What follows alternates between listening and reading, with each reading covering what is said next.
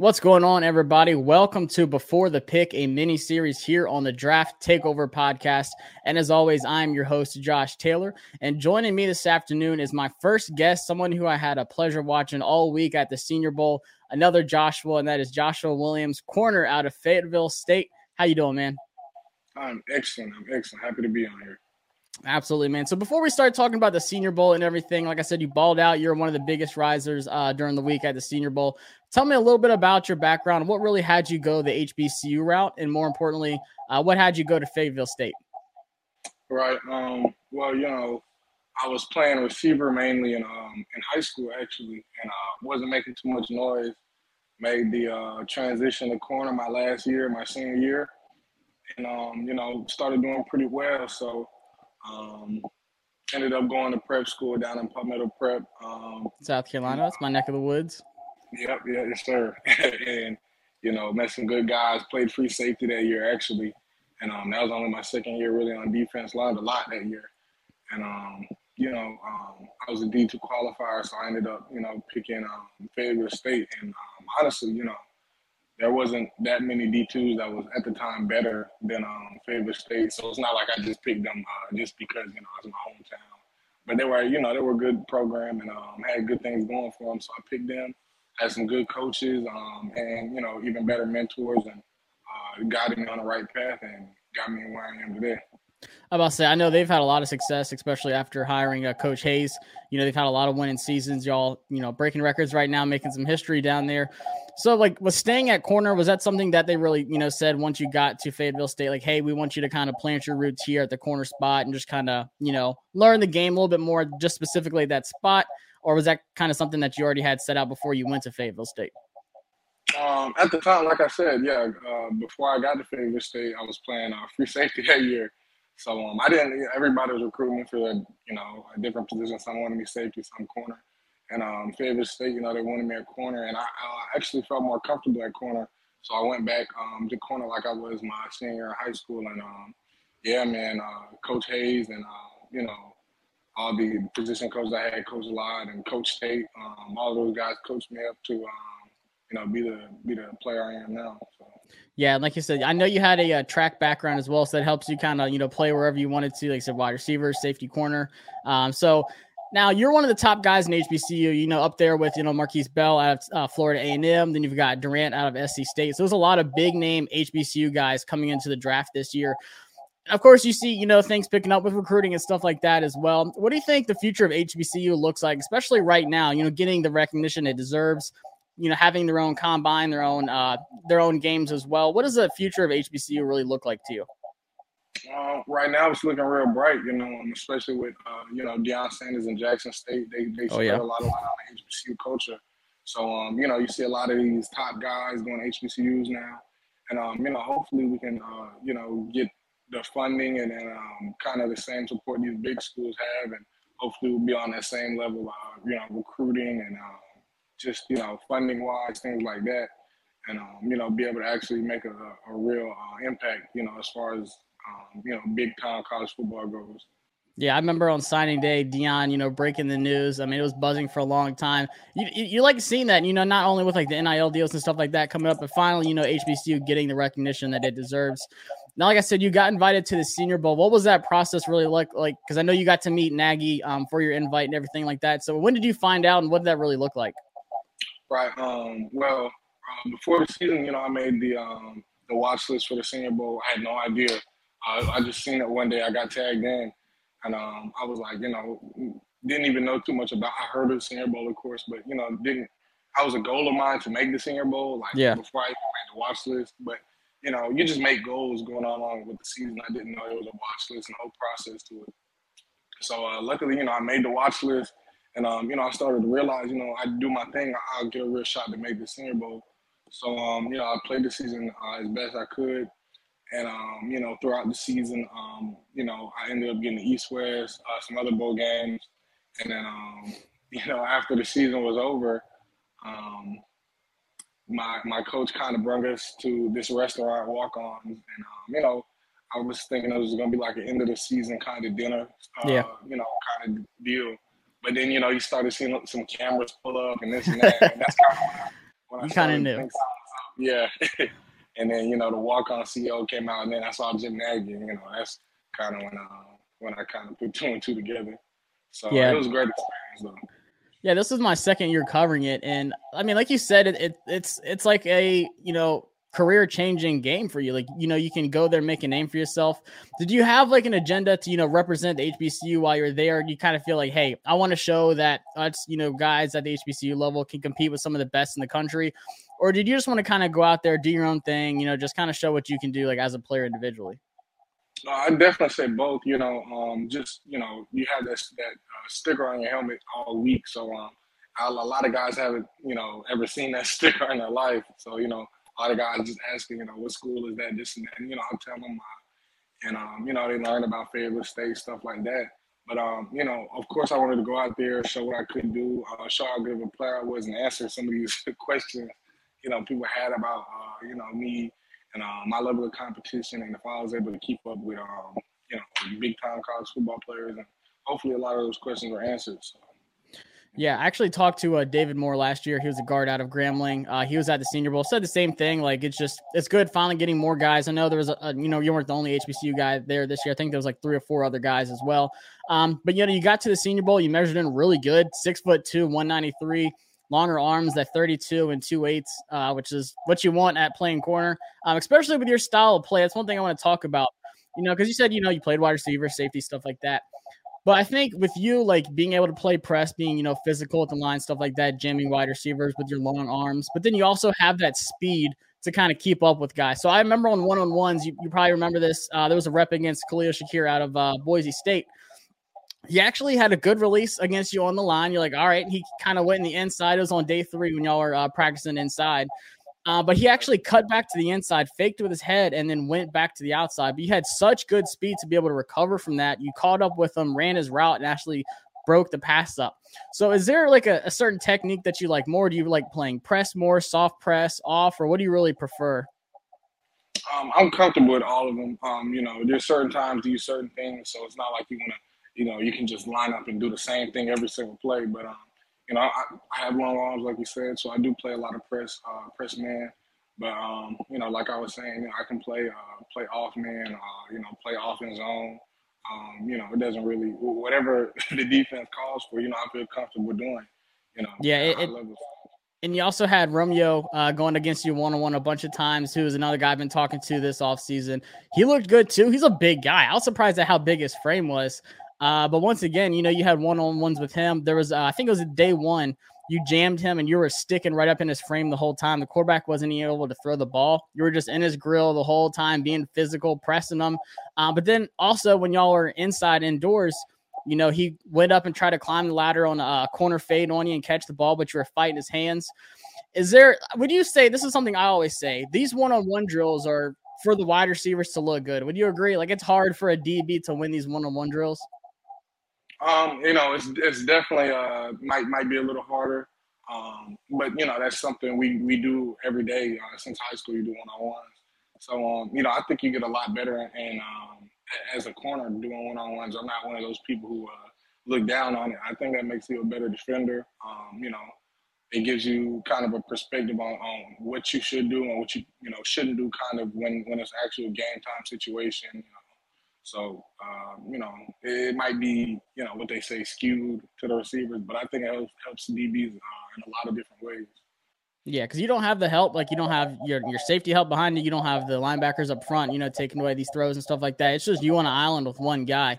Now, in these drills, you're working with these, NFL coaches, guys you're going to be, working with once you're drafted for other teams. What's the things that they're really, coaching you up on these one-on-ones, really looking for in these one-on-ones? Is it like how you react to their release? Like, is it, following their stems, being able to recover? What's these the techniques that they're really kind of watching for you? Well, we had a great staff that we were working with, with Coach T.O. and Coach Ricky Manning. They were just kind of telling us, remember, stay square. You don't need to flip your hips too quick, and you don't shoot your hands without moving your feet. Make sure you're moving your feet and getting a good jam at the line of scrimmage. So those are kind of their harping points all week. When we're up in press coverage. So they definitely gave us a lot of tips, a lot of things that I'll be able to use in the future. Yeah, they were intense. The D-line coach for the Jets and then both secondary coaches, they were some intense guys. Just, listen to them, showing y'all what to do and stuff like that. That's the things I love. Like, guys who are just passionate about their job, coaching y'all up. Like, it had me want to run on the field. Like, even though I have no chance against any of y'all, like, I felt like I could go out there and guard somebody, but it wouldn't have turned out as well. So you're surrounded by all these guys at the Senior Bowl. Was there someone that you kind of stuck to, on the defensive side? Was it like another corner that you kind of stuck with all week that you were kind of learning from, that, you were giving him some tips and he was kind of giving you some too? I'd say it was just more of a group effort. We kind of all hung out with each other all week. Kobe, all the other guys, JW. It was, Watson, or not Watson, Wilson. There was a million DBs out there. So, we just kind of flocked towards each other and hung out with each other. So, how that goes. Yeah, there's a lot of good DBs. Like I said, especially Kobe. There was Watson out of Washington State, JT Woods out of Baylor. There's a lot of top guys. So I was, and in the wide receiver room, there's a lot of good wide receivers too. A couple of them didn't show, like Jahan Dotson. But like I said, you had Romeo Doubs going off. Christian Watson was another good wide receiver. Was there one in particular that, not really gave you fits, but, had to kind of up your competition against? Like, all right, this guy's, giving his all every kind of rep. Was there a wide receiver that really stuck out to you that you had to, go 100% against? Right. Probably, Bo Melton from Rutgers, he's a great receiver. Funny dude. That's my guy. So, him, we're just always going back and forth with it. Him and Christian Watson, like you said, both great receivers, great athletes. So. Yeah, Bo made some crazy catches, especially some deep balls, and he had some speed too. He was one of the smaller guys there, but his release package and everything, he can get separation quick on some guys. So I was impressed by Bo. I loved his game. Now, like I said, you have some things that you've been working on this off season. Where are you training at right now, kind of getting ready for everything? Right now, I'm down here in Miami, training with Bomarito Performance Systems. And they're great, man. As far as speed and just combine training, it's a great opportunity down here to get better. And, I'm trying to take full advantage of it. Yeah, so I know, like you said, you got that combine invite.